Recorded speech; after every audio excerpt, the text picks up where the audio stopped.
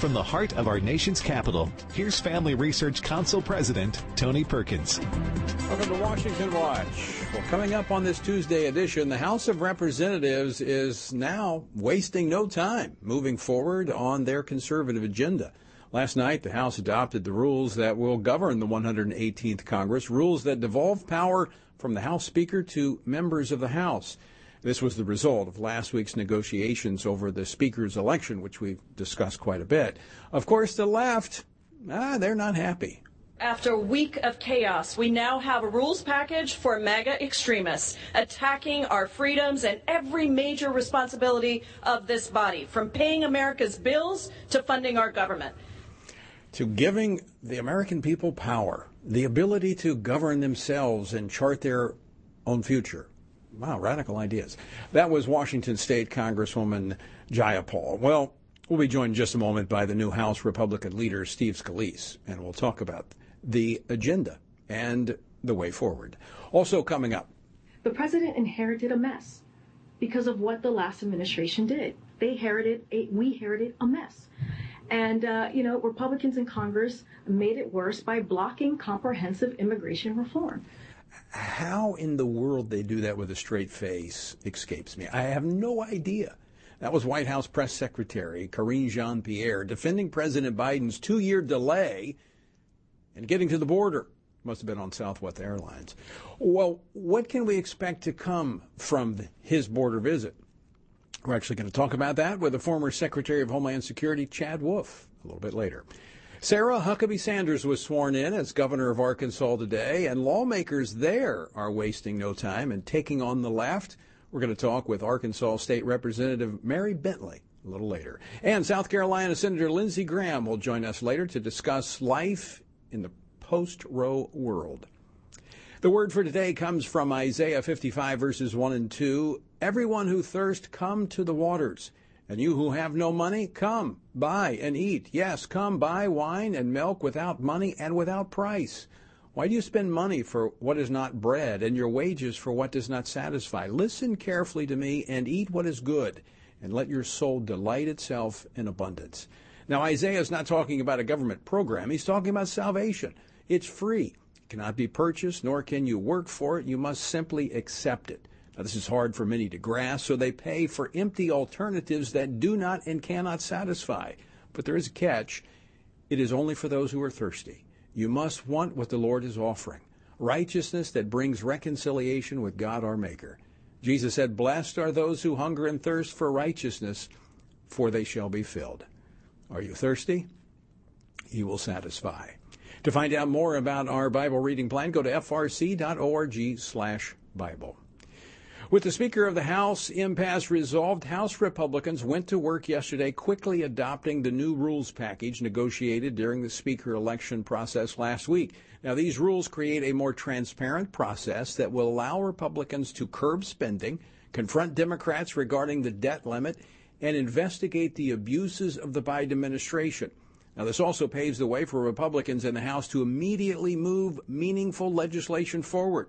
Week 1, this week, the Born Alive Abortion Survivors Protection Act, a measure that Nancy Pelosi and her party blocked 80 times. What other measures will we see in the coming days from the Republicans in the House? Join me now to discuss this, House Majority Leader Steve Scalise. He serves on the House Energy and Commerce Committees as well. He represents the 1st Congressional District of Louisiana. Congressman Scalise, welcome back to the program. Hey, Tony, it's great to be back with you, and especially good to be back in the majority with Nancy Pelosi fired. Well, let me congratulate you on your new position as the House Majority Leader. You've already announced the agenda moving forward, and I want to get to that. But first, I want you to touch on the new House rules package that was passed last night. There were some doubters, but Speaker McCarthy delivered. The leadership followed through on what they committed to last week. Why is this so important? Yeah, Tony, why this is so important, and you saw the debate last week, is a debate that's been going on for a few months now, is Washington is broken. It's fundamentally broken. We needed to change the way that Washington works to empower members of Congress to actually fight for the people who are struggling out there, standing up against so many of these far left radical agenda items that have created all the inflation, the energy costs, an open border. And so we had a lot of back and forth conversations with members how best to do it. But frankly, this is a debate that's been years in the making. I think people who watched last week were encouraged that they heard real debate on how Washington should work better. And, you know, the Democrats were going nuts. The left was going nuts, as was the media, because they knew this meant that their party was over. These, you know, thousands of pages of bills, of omnibus spending bills, $1.7 trillion, dropped by dark of night, voted on the next day where nobody has a chance to read it, all kind of unrelated items that have nothing to do with basic government funding. That's the kind of stuff people have been sick of for a long time, Tony. And we had to get the rules right, and we spent a few days to do it. But ultimately, spending a few days to fix what's broken with Washington so that we can spend the next 2 years fighting so that Washington can stand up for the people who are struggling across America is refreshing. It's something that needed to happen a long time ago, and I'm glad we got it done and passed last night. I want to play a clip of the minority leader, Hakeem Jeffries. He had this remark this weekend. Play clip number 3. And while the Congress was held captive this particular time, what is going to be a problem is if the American people will be held captive over the next 2 years to the extreme MAGA Republican agenda that apparently has been negotiated into the House rules and the functioning of the Congress. Steve, you set the agenda as the Republican leader. You've already put out there, before we even had the debate last week over the Speaker, what the priorities were going to be. Is this MAGA Republican agenda? It's an agenda that the American people supported Republicans and put them in charge to carry out. Yeah, in fact, you know, if anybody was held hostage, it was families who were watching every month with crushing trillion-dollar bills here and trillion-dollar bills there, money borrowed from China, tax increases, regulations, open borders, families paying more at the grocery store for everything, higher energy costs. That's what's been crushing families, and it's the left who did it, the extremists on the far left, President Biden, Nancy Pelosi on down.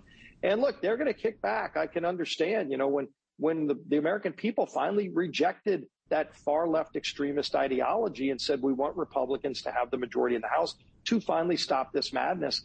I can understand that these far leftists are going to push back, but you know what? We're going to push back too, because we're fighting for those families who have been left behind. But they also benefit from the rules themselves by having a more open process. So I'm not quite sure what they're complaining about when they talk about these new rules. These new rules take the power from the Speaker, which Nancy Pelosi grabbed for herself, and it devolves to the individual members.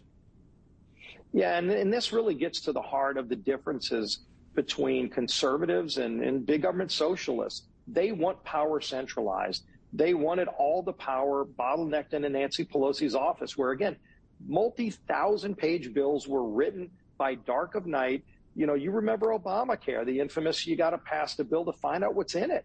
We found out what's in it. It's things that dramatically increase costs on families. It denied health care to millions of people who had plans that they liked. You know, if you like your plan, you can keep it. That promise and lie was broken to so many people. And so changing that relationship between Washington and the rest of America has needed to happen for a long time. And that's what the rules package does. If Democrats want to be a part of helping fix the problems they created, they now have the ability to file amendments too. You know, but we were shut out of the process. You talked about the Born Alive Act at the outset. And Tony, this is a bill that you've helped lead on to raise public awareness nationally.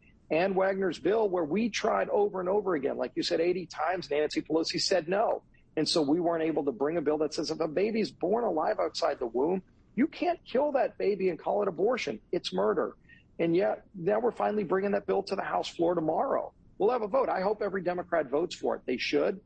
But frankly, whether they vote for it or not, we're going to pass that bill. We're going to fight for those unborn. We're going to fight for our most vulnerable, and we're going to actually give a voice to members of Congress who have been shut out of this process for way too long. And it shows a stark contrast between the priorities of the two parties, that Nancy Pelosi wouldn't even allow a vote on this over 80 times.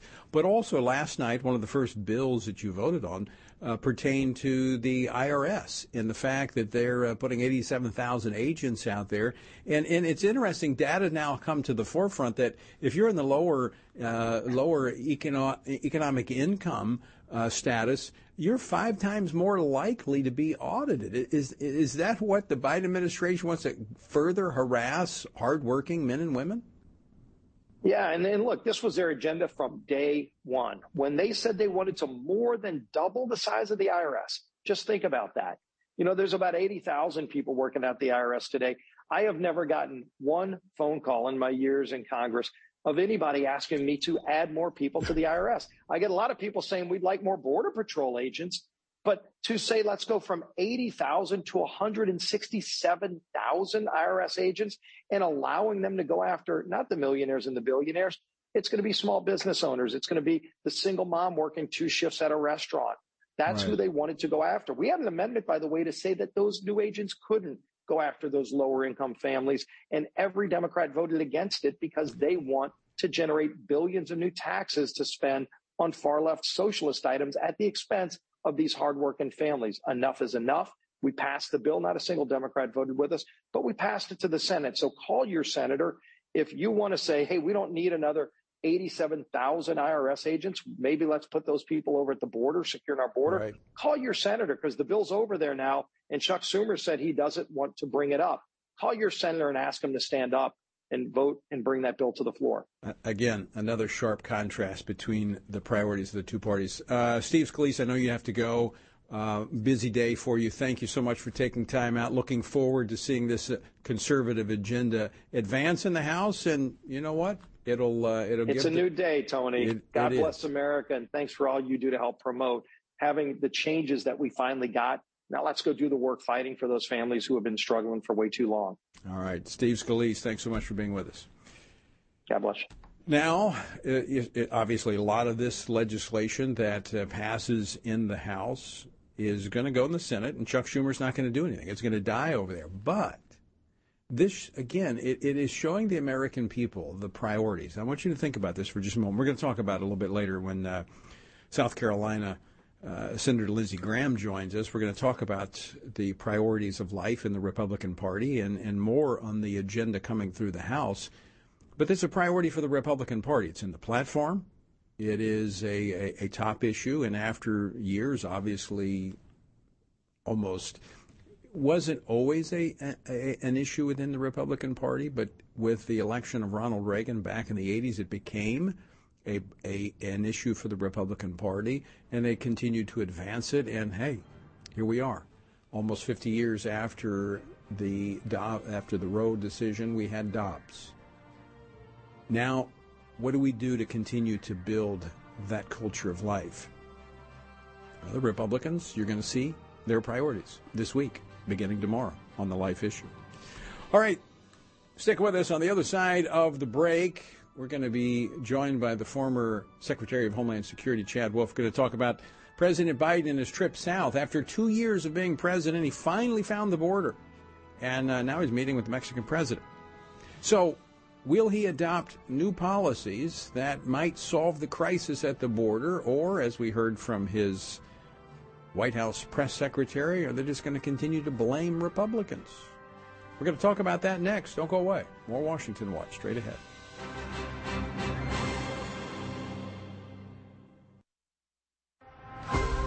Would you like to spend consistent time in God's Word? Then join Family Research Council on an exciting journey through the Bible. FRC's 2-year Bible reading plan helps you to approach daily Bible reading intentionally. You will dive deeper into the nature of God and how His Word speaks into cultural issues of today. All wisdom comes from God, and He has given us the Bible as a way to understand the world. His Word is necessary in our lives, so much so that Christ said, we are to live on every word that comes from the mouth of God. He calls it our daily bread because we need it daily to sustain us and nourish us spiritually, just like food does physically. Start this adventure today with Family Research Council. When you sign up, we'll text you with daily passages and questions that help prepare you for conversations with your friends and family. To begin this journey, visit frc.org/Bible.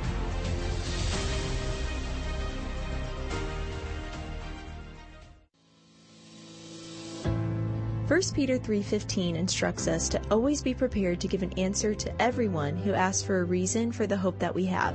The mission of FRC's online Center for Biblical Worldview is to carry out that verse by training Christians to advance and defend the faith in their families, communities, and the public square, as now more than ever, we need to be grounded in the truth of God's Word. The Center for Biblical Worldview provides amazing written resources for a wide range of relevant issues, including biblical stances on voting, religious liberty, abortion, marriage, and sexuality. Each of these topics comes as a free downloadable PDF version, abbreviated version, and Spanish translation, along with a prayer guide. To access this written series or to sign up for the Center for Biblical Worldview's monthly newsletter, visit frc.org/worldview.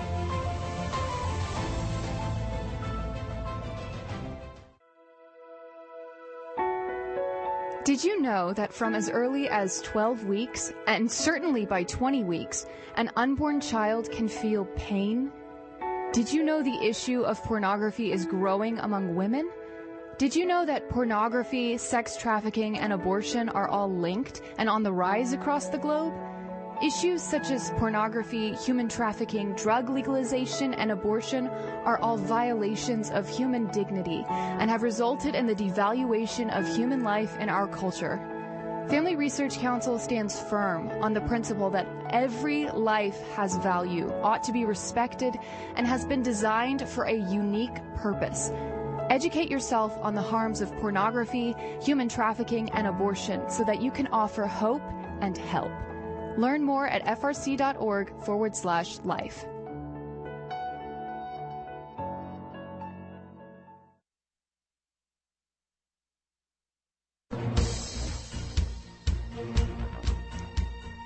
Welcome back. I'm Tony Perkins, and this is Washington Watch. The website, tonyperkins.com. Lots of resources there for you. Be sure and check it out. President Biden met with leadership from Mexico and Canada today at the North American Leaders Summit, part of a southern trip that included his first trip to the border after almost 2 years as president. And earlier today, the White House announced additional measures they say will prevent migrants from making the journey to the U.S. southern border. But given the unprecedented number of border crossings throughout the first 2 years of the Biden presidency, will the new measures lack the teeth? Will they have the teeth to curb illegal border crossings? Well, joining me now to discuss this and more is Chad Wolf. He is the former acting secretary of the Department of Homeland Security, now chairman for the Center of Homeland Security and Immigration at the American First Policy Institute. Chad, welcome back to the program. Thanks, Tony. Thanks for having me. All right, so we talked before the president went down to the southern border and had his meetings down there and visited and talked to those on the front lines. Anything coming out of the president's trip that would suggest that he has grasped the significance of this crisis and is prepared to address it? No, I don't believe. I haven't seen nor heard, and I talked to a few folks down there in El Paso. I'm not sure that it's having much of an impact, his visit specifically on him. Look, all the photo ops and all the words are nice, but what it comes down to are actions. And at the end of the day, is the strategy going to change because the president visited El Paso? I don't believe that it is, but I think that's, we've got to wait and see if anything changes. I think I think that trip mostly for the White House was more of an optics, so that he could demonstrate to the American people he does care, even though I think that's questionable, and that they could have some photos of him along that border. He has taken a lot of criticism, rightfully so, that not only in this administration, he's been president for 2 years, but actually in his whole entire political career, he's never been to the border, and so that he doesn't quite understand it. A 2 to 3 hour trip in El Paso is not going to solve that. It's not going to scratch that itch. But I think that was their goal at the end of the day. So Chad, when we talk about the border, a lot of people, it gets wrapped up into the politics because there's clearly a political agenda here in terms of who comes into the country. But I want to talk about the humanity of this. As you talked about, the president wants to show that he cares. Well, There's something very significant here to care about, and that is the unprecedented human trafficking that's taking place at our southern border. Many of these, helpless women, children, being sex trafficked, and other inhumane, just vile things that are occurring, and it is directly linked to our policy. 100%. There's the trafficking. We've never seen a trafficking experience that as we are today and what we're seeing on that border. And that's single adults, that's men, that's women, that's children. It's across the board. Almost exclusively, whoever's coming across that border is either being trafficked or smuggled. And it's mainly by the cartels, almost exclusively by the cartels. And so when the numbers that you see are off the charts, whether you look at them month by month or you look at them year over year, the numbers are off the charts. So that means that the human trafficking is off the charts that we see down there. And I would just like to focus a little bit on the children, the unaccompanied children that we see down there. And, there was a lot of criticism during the Trump administration, particularly during zero tolerance, when we talk about the number of children coming across that border, and it was several thousands at that time. The number of unaccompanied children coming across the border during the first 2 years of the Biden administration are over 300,000. That's 300,000 children that have crossed that border without a parent, without a guardian, without anyone they know, that have been trafficked or smuggled by cartel members. And that's the inhumane part of this strategy that no one seems to want to talk about. Biden administration will never talk about that. But they have these numbers. These are, in fact, their numbers. But it doesn't just stop there. Once these children come into the country, they are then transferred to Health and Human Services to be placed somewhere with a parent or a guardian here in the United States. And the Biden administration has taken steps to reduce the amount of vetting that is done on those individuals, whether they are individuals that work at those HHS facilities or it's the individuals picking these children up. They're no longer background checked, and the vetting has gone down under this administration. So, again, no one wants to talk about that. Right. But that's the inhumane situation that we're dealing with. It's immoral. It's dangerous. And it's all directly linked to the policies. Now, you talk about the cartels. The cartels, their coffers are running over with money because of this policy, because of the open borders. They're making billions of dollars carrying these people across the border. Tell us about that. Yeah. Well, never in our history have the cartels controlled more money, more territory, and have more power than they do today. And it's not by happenstance. It's not by just dumb luck. It's because of the policies of this administration. And why do I say that? To your point, Tony, when you have an open border and you allow the human trafficking that we see there, that directly enriches the cartels. There's not one individual that comes across that border that is smuggled or trafficked by a cartel member. And they pay anywhere from $6,000 upwards to $20,000, depending on where they come from around the globe. To cross that border. And so every month and every week that goes by where we're not trying to seal that border, where we're not trying to bring those numbers down, the cartels are getting rich beyond belief.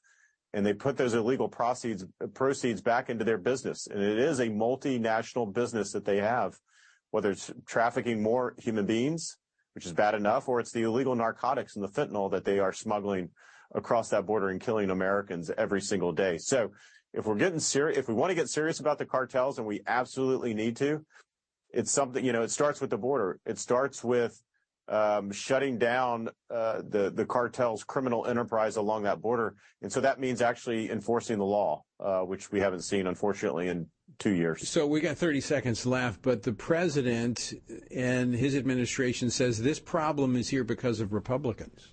Yeah, I hear this often. And there's a Washington Post editorial, I think just today, that talks about, Biden is having to act because Congress won't do its job, which is completely false. Congress did not create this crisis. The Biden administration policies created this crisis. They need to solve it. It takes leadership. It takes will. It takes the ability to make some very difficult decisions. They're unwilling to do any of that and to simply say, well, it's Congress and it's specifically Republicans. There's been no proposal that they have sent forward. In fact, what they have sent forward is amnesty. Right. They want to provide amnesty to 3 million people, and somehow that's supposed to solve the crisis. No one has been able to explain that to me because it's incomprehensible. And so they're trying to take a political issue and capitalize off of it. Right. Tells me they're not serious about addressing it. Chad Wolf, good to see you. Thanks so much for stopping today. Thank you. All right, folks, stick with us. More Washington Watch on the other side of this break.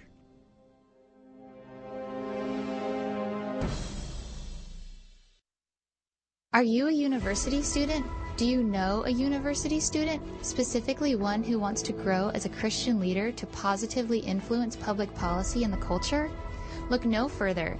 Family Research Council has a life-changing 12 to 15-week internship program that has prepared and equipped students to take the next step in their professional journey. With a speaker series focusing on careers and callings, lectures from prominent conservative leaders, and weekly biblical worldview training, students will grow in personal and professional development. Interns have the opportunity to work in policy, communications, event planning, and more. They will gain real-world experience working directly with our experts who will guide them in pursuing careers of influence so that they can make a difference wherever God calls. This paid internship offers fully funded housing in the heart of downtown D.C., giving you the chance to experience our nation's capital. Visit frc.org/internships to apply. What is biblical masculinity? In our culture of gender confusion, there aren't many examples of godly manhood. Men, husbands, and fathers need to find a model of godly manhood, leadership, and strength. But where can they find it in our culture? Stand Courageous Men's Ministry was created to help men find this model of godly manhood and to develop a strong biblical character, cultivate positive habits, build and rebuild relationships, and make commitments that will move men closer to God's good purpose and design. Men who will stand courageous. Join us at a Stand Courageous Men's Conference to discuss critical aspects of masculinity. These conferences are led by men who understand the issues men face. They unpack our role as a defender, provider, instructor, and battle buddy so that we can make an influence as a chaplain inside and outside the home. Learn more and find a Stand Courageous event near you at standcourageous.com.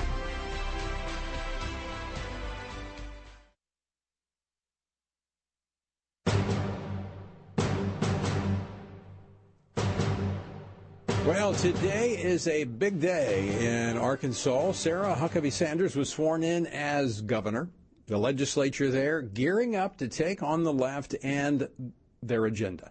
As radical transgender advocates continue their ongoing efforts to indoctrinate youth by occupying children's spaces, Arkansas state legislators have responded with a bill filed this week to define drag performances, these drag queen story hours, as an adult-oriented business, similar to adult nightclubs or pornographic theaters. If passed, the bill would also require that no adult-oriented business be located on public property or where a minor can view it. Well, joining me now to discuss this is Arkansas State Representative Mary Bentley. She represents the 73rd District of Arkansas, and she's the author of the bill in the House. Representative Bentley, welcome to Washington Watch. Thank you, Tony. It's a delight to be here with you today. Well, we have a wonderful day in Arkansas. We are really excited about our new governor and all that we've got moving forward. We've got a supermajority in the House and the Senate, so we're geared up for a wonderful session here in Arkansas. Well, I know it's a big night there. It was a big day. It's a big night. We've got celebrations tonight, so I thank you for taking out time to join us to tell us about your bill. Now, tell us, why did you introduce this bill, and what does it do? Well, Tony, above all things, I'm a mom and a grandma, and I'm very concerned about what's happening to the children all across the state of Arkansas and across the nation. We are just seeing children that are suffering greatly. We see children that are addicted to drugs. We see children that are doing suicide. We see transgender youth just rising, skyrocketing across the nation. So we're very concerned about our kids. We used to protect the innocence of our children. We used to treasure the innocence of our children, but the left has pushed so far that we are just ready. Enough is enough. We're ready to push back and protect the innocence of our children and put children first here in Arkansas. It's really, the bill is a very simple bill, just to list them as sexually oriented businesses and keep transgender, the drag queen shows away from our kids. So this has been a big deal all across the country. They've been pushing this into libraries. They've been indoctrinating our children. And also, it's not just the children. They're trying to normalize this abnormal behavior, and it is controversial. I imagine you've gotten some pushback for introducing this bill. A little bit, but mostly I've gotten praise from my constituents. I'm in a very conservative area. I just recently went through a pretty tough primary, and so I heard everywhere I went that my constituents are very concerned about what's happening to our kids. And mostly I've heard just great things from my constituents, thanking us for just saying enough is enough and putting forth some common sense legislation to change things here in our state and protect our children. So how optimistic are you that this can make its way through the legislature? I mean, Mary, you said you've got supermajorities there in the legislature, so you've got some good ground to work with. What do you think the prospects are for this bill? I think we've got great chances of passing this bill here. We're going to start in the Senate. My colleague, Senator Gary Stubblefield, is the chairman of the Judiciary Committee over there, and he wanted to start it on the Senate end to give it a good start. We've got a bunch of new members in the House, strong conservative members. I'm reaching out across the state to our Republican committee members to say to reach out to your legislators, let them know how you're feeling. This is the things that we hear across the state that people want. So now's the time for the grassroots to rise up, let the legislators know that they support it, and get ready for a good session. I feel very optimistic about this bill. Well, you've got a lot to work with there in Arkansas. We've worked there quite a bit. We've seen the SAFE Act pass there. Looks like you've got a very, very exciting session ahead where you're going to pass some significant legislation to protect children and protect those values that make America strong. Exactly right. We've seen, just all of our values have been attacked for years, and we have not pushed back anywhere near like we should have. So with the overturn of Roe, we were able to, pass the trigger bill here. And so we've ended abortion here in Arkansas. It's just, to me, it's a great impetus to move forward, and let's protect all our kids and move forward with our strong conservative values that made this nation great, that made it what it is today. So we've got to I have 6 wonderful grandchildren. I want our state to be here moving strong, moving forward for those kids and for all the kids across this nation. I'm just very excited about what Arkansas is going to be able to do.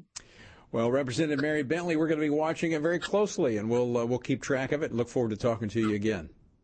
Thank you. Keep us in your prayers. I really appreciate it, Tony, and all that you're doing. We really appreciate you. You're welcome. Thank you so much. Arkansas State Representative Mary Bentley. This is another example of how elections have consequences. All right, you get involved and you elect conservatives, and here now in Arkansas, Sarah Huckabee Sanders is the governor. You've got supermajorities in the House and in the Senate. Now, it's pretty conservative. As I mentioned, the SAFE Act, that's to protect children from these experimental surgeries and drug treatments in the whole transgender craze that's been going on. They passed it there. Now, the former governor vetoed it, but they overrode his veto. This is going to be encouraging to see, like Arkansas and some of these conservative states, to advance these important pieces of legislation that, as Mary said, push back on the left. We've allowed them to run with this stuff too long. Other states need to pick it up and run with it. But we've got to have the men and women in office at the state level that are willing to take these things on. And maybe you're one of those that maybe you need to run for office. Maybe you're being called to run for the school board. We saw a lot of folks elected to the school boards in this last election. State legislature is just important. I know a lot of focus is always here in Washington on Congress. I tell you, as a former state legislator, the real action is at the state level. That's where you can really change things. And don't think it's just limited to your own borders. I did a number of pieces of legislation that got picked up in other states. They're always looking for ideas. And that's one of the reasons I have representatives like Mary Bentley on, because I want to kind of seed the minds of other legislators or constituents to reach out to their legislators and give them ideas. All right. Coming up next, Senator Lindsey Graham returns to Washington Watch to preview pro-life legislation that he'll support. And we'll talk about more with him after the break. Stay tuned. More Washington Watch straight ahead.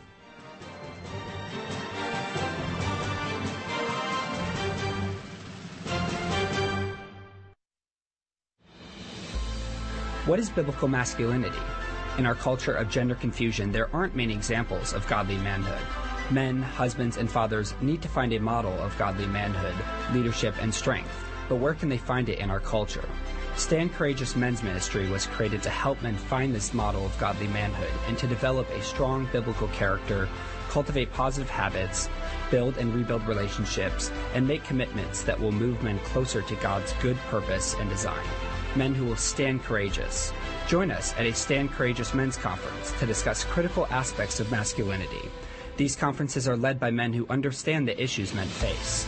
They unpack our role as a defender, provider, instructor, and battle buddy so that we can make an influence as a chaplain inside and outside the home. Learn more and find a Stand Courageous event near you at standcourageous.com.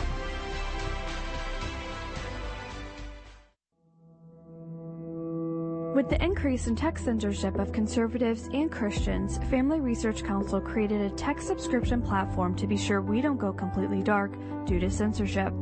It is important to us that we stay connected with you and that you stay informed. So if we get canceled, you can still access updates on faith, family, and freedom. How? Just text STAND to 67742 to sign up for our text alerts, and you will get FRC's content straight to your phone. Again, just text STAND to 67742 and you will get alerts on the biggest stories of the day. With just a simple text, always have access to our content and stay informed and connected with like-minded community. Text STAND to 67742. That's STAND to 67742.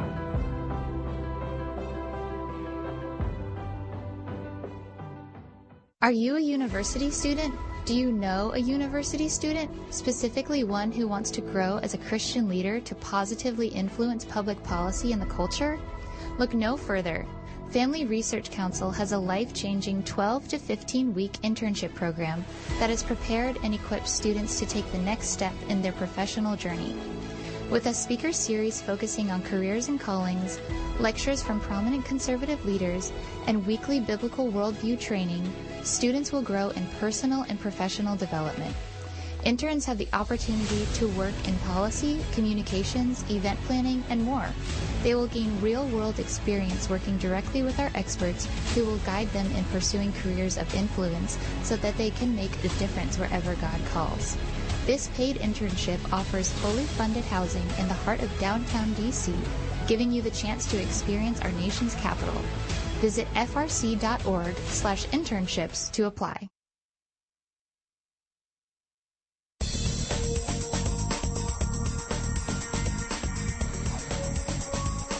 Good to have you with us on this Tuesday. The website, TonyPerkins.com. And let me remind you of the petition that we have to CVS and Walgreens. Now, we talked about this extensively last week. I mentioned it yesterday. The FDA changing the rules so that pharmacies can now sell the abortion pill. Right, sell it right there. Essentially turning the neighborhood pharmacy into an abortion facility. These rules, this change in the rules was not approved by there was no public input in this. This is something unilaterally that the Biden administration did. Of course, they've been pushing abortion. This is their response to Dobbs. They want to make sure that, there's an abortion center on almost every corner. So Walgreens and CVS have already indicated, they publicly stated that they're going to get the certification they need, which is essentially, I guess, just getting approved by the FDA to sell this life-destroying drug. So contact CVS and Walgreens, and we can make that easy for you. Simply text the word pharmacy, that's PHARMACY, pharmacy, to 67742. You'll get a link. You can follow the link over and sign the petition. So as I mentioned earlier in the program, the House of Representatives planned to use their new majority to launch a full-scale pro-life offensive against the Biden administration's radical abortion policies. Among the bills discussed include the Born Alive Abortion Survivors Protection Act. Now, this is one that I mentioned before. It has been blocked over 80 times by the Democrats. Nancy Pelosi refused 80 times to allow this bill to come to the floor. Now, there's more measures coming forward in the days ahead. No taxpayer funding for abortion, the Heartbeat Protection Act, and the Save Moms and Babies Act, which would help stop the interstate flow of chemical abortion drugs. Now, they're also advancing a resolution that expresses a sense of Congress condemning the recent attacks on pro-life facilities, groups, and churches, which we've documented here at the Family Research Council. Well, as Republicans bring these life-saving initiatives to a vote in the House, they will have no stronger ally on the Senate side than my next guest, South Carolina Senator Lindsey Graham. He serves on 4 committees, including the Senate Budget Committee, where he's the ranking member, as well as the Senate Judiciary Committee. And he joins me now by phone. Senator Graham, welcome back to the program. Thank you, Tony. Happy New Year. Well, speaking of life, a little disappointing news from your home state of South Carolina, where the state Supreme Court there decided to ban the fetal heartbeat bill. Your reaction to that? It won't stand. It was a really bizarre interpretation of the right to privacy provision of the South Carolina Constitution that was inserted in the Constitution in 1971 when abortion was banned. Roe didn't come out to 1973. So I think there are 3 judges out of the 5. I think it's going to reverse itself pretty soon. There'll be a judicial opening here. One of the judges that was in the 3 is going to retire, and I'm confident that the State House, we have one of the most pro-life governors in the country, Henry McMaster, have one of the best pro-life legislative bodies, House and Senate. So this will not stand. It will take a bit of time, but I think the courts, the decision will not stand. Now, running up to this past election, this midterm election, you introduced once again a pain bill, which this is a point in which babies feel pain, and after that point, at 15 weeks, abortion, there'd be a federal ban on abortion. It was kind of like I was describing this to conservatives today, talking about what happened going into the election. I don't think Republicans were prepared for the success that came through Dobbs, but you stepped forward with this consensus measure that gave Republicans something to work with in terms of showing who was extreme on the issue of abortion. God bless you and Marjorie at the SBA and a few others. It was pretty lonely, to be honest with you. So after Dobbs, the Democrats introduce and we vote on the floor of the Senate on a taxpayer-funded abortion bill up to the moment of birth. The exceptions were a joke. This was taxpayer-funded abortion really right up through the 3rd trimester, and every Democrat voted for it. And I thought, okay, this is the most extreme position. This is North Korea and China. Let's get into the fight here. So I introduced the pain-capable bill. We know at 15 weeks the child can feel pain. And, there was a lot of sitting on the sidelines on the Republican side. So you were great. So I'm going to do this again. I'm not going to surrender Washington, D.C. to the radical Democratic left. I'm going to keep introducing my bill to have a national minimum standard, and my bill allows states to be more restrictive. The Democrats want to wipe out every pro-life protection that exists by a national standard, taxpayer-funded up to the moment of birth. This is a cause worth fighting for. They're the extremists, not us, and I appreciate your support and your prayers. Earlier in the program, I was talking with the new majority leader in the House, Steve Scalise. We were discussing, and a longtime friend, he and I served together in Louisiana. The House is moving forward with pro-life legislation.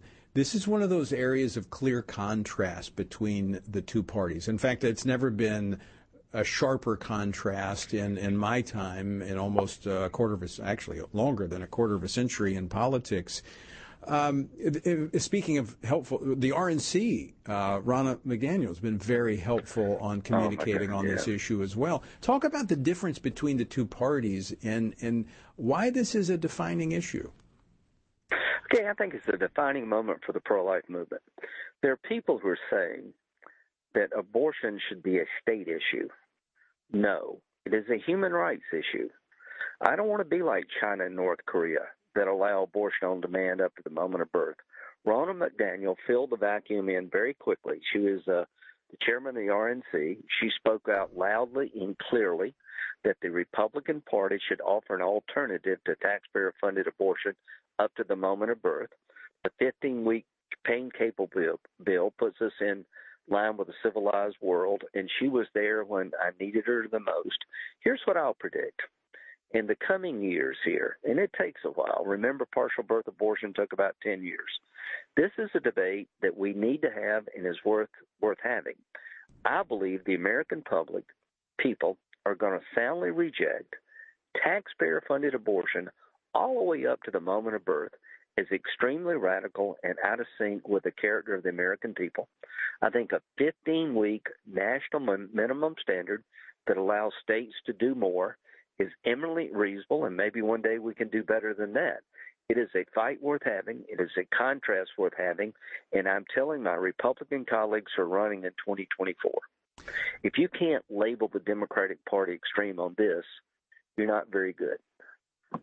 I want to go back to something you said a moment ago about how when the Dobbs decision was handed down, Roe was overturned, 49 years after the fact, right. Something that Republicans have had in their party platform for a long time. This is not a new issue. It's been around for, as I mentioned, Ronald Reagan really made it a mainstream Republican issue. Why? Why were so many Republicans content to stand on the sideline, or why were they voiceless? Well, Roe made it all kind of talk. Roe was, prevented states and the federal government from acting except in very, very narrow areas. When Dobbs overruled Roe, which it should have, that was a great decision by the Supreme Court, a very good pro-life court. The Republican Party was not ready.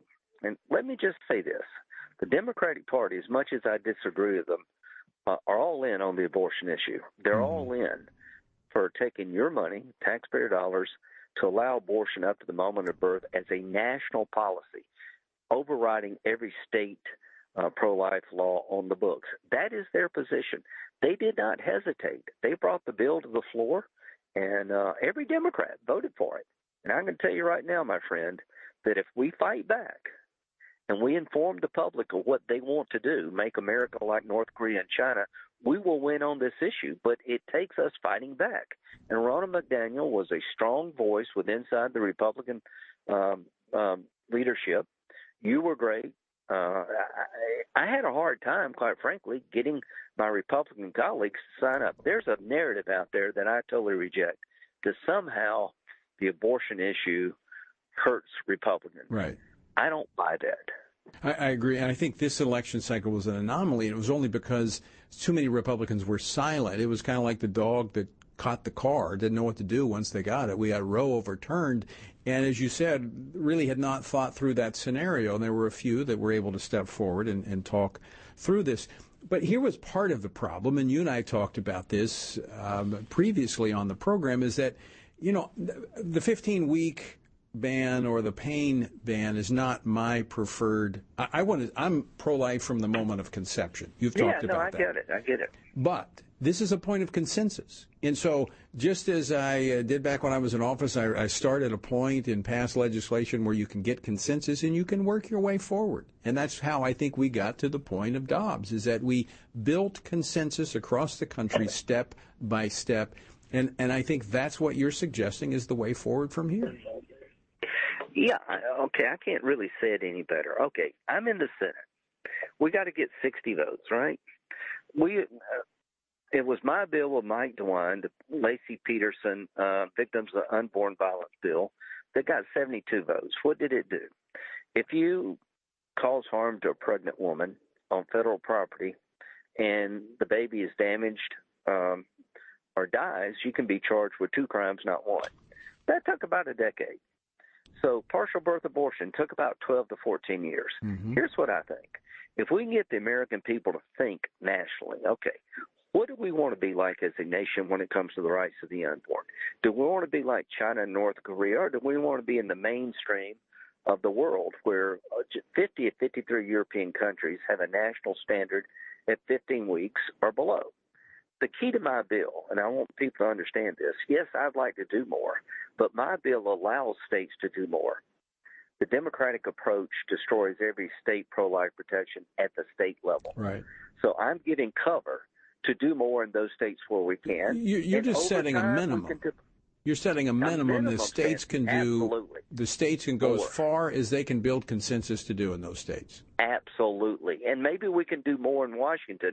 But here's the worst possible outcome for the pro-life movement. To say that there's no voice in Washington for the unborn, to surrender the nation's capital to the radical left when it comes to the pro-life movement. It is a human right issue. It doesn't matter where you're conceived. At 15 weeks, whether you're in California or New York, abortion at that point in the birthing process is dismembering a developing child in a most barbaric way. Senator, I'm going to get you to respond. We're almost out of time, but I want you to respond to this as well. The House this week is going to be passing a concurrent resolution just expressing the sense of the Congress condemning the recent attacks on pro-life facilities, groups, and churches. We documented that. We put out a publication recently on that. The Department of Justice, you're on the Judiciary Committee. The Department of Justice, yes. They've done nothing on over 80 attacks. They've done nothing when it comes to the attacks of pro-life organizations and churches, but yet they're out there arresting pro-life advocates under the FACE Act. What's going on? Well, what's going on is a double standard. Okay, you got classified information apparently in Joe Biden's library. Has anybody said anything about that?